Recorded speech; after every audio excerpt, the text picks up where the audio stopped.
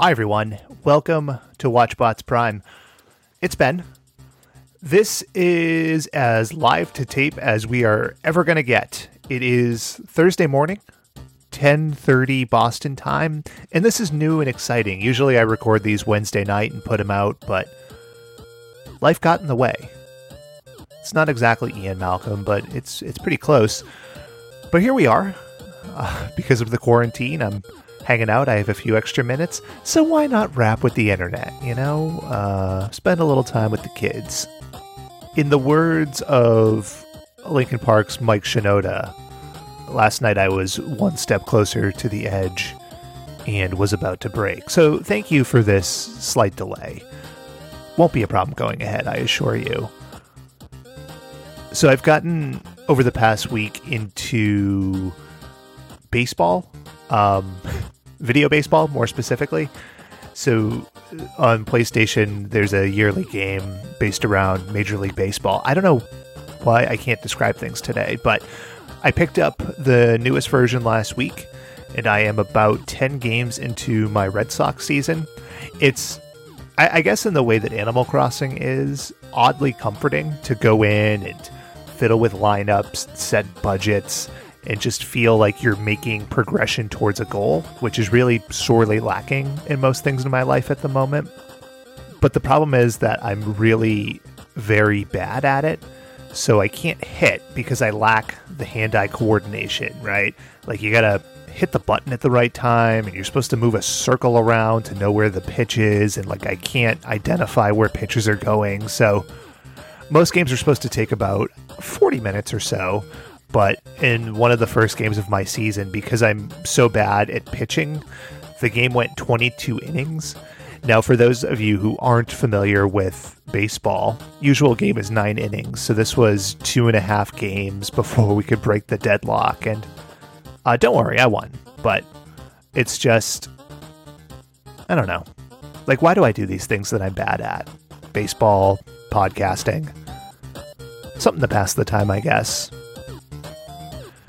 Now, last week, we talked about Saved by the Bell, which is really one of the first, easily the most successful teen sitcom, and we're continuing. This week, it's not a spin-off, but in many ways, it's a spiritual cousin. It's got Peter Engel involved. They all do. It's got a lot of Saved by the Bell DNA. This is California Dreams.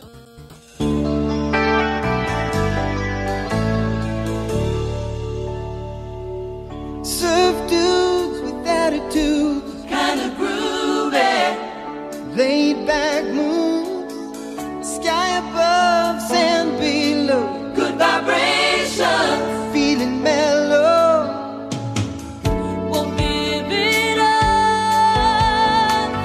don't wanna stop,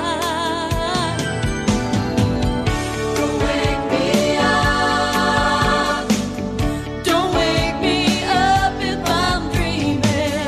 California dreams. Just let me lay here in the sun until my dream is done.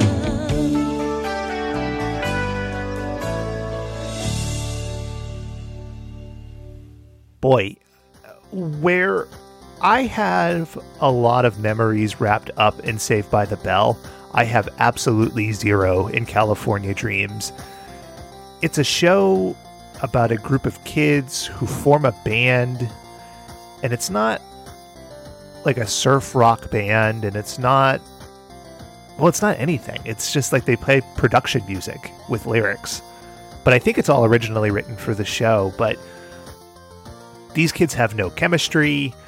They are worse actors than the Saved by the Bell crew, and yet it has this weird charm about it. The episode that we watched is the wonderfully titled Mother and Child Reunion, and it's about a long-lost mom coming back from her child abandonment and trying to make amends, and the hijinks that ensue. It's interesting. It's interesting, I'll say that. I don't want to spoil all my thoughts, because I'll be talking about it again in a few hours here. If you have any favorite California Dreams moments, hit us up. email at watchbotspod.com, Twitter at watchbotspod. We want to know, is this a real representation of living in California? Is it all surfboards and soft rock? I don't know. I've only visited. Maybe I didn't see those parts. Anyway, I guess I should get back to work. So this has been... Thank you for bearing with the delay. I hope it hasn't ruined your Thursday. And if it has, I don't know, have a beer. I shouldn't tell people to drink.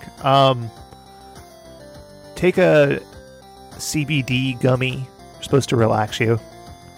Go about your day and get ready for the dreams. See ya.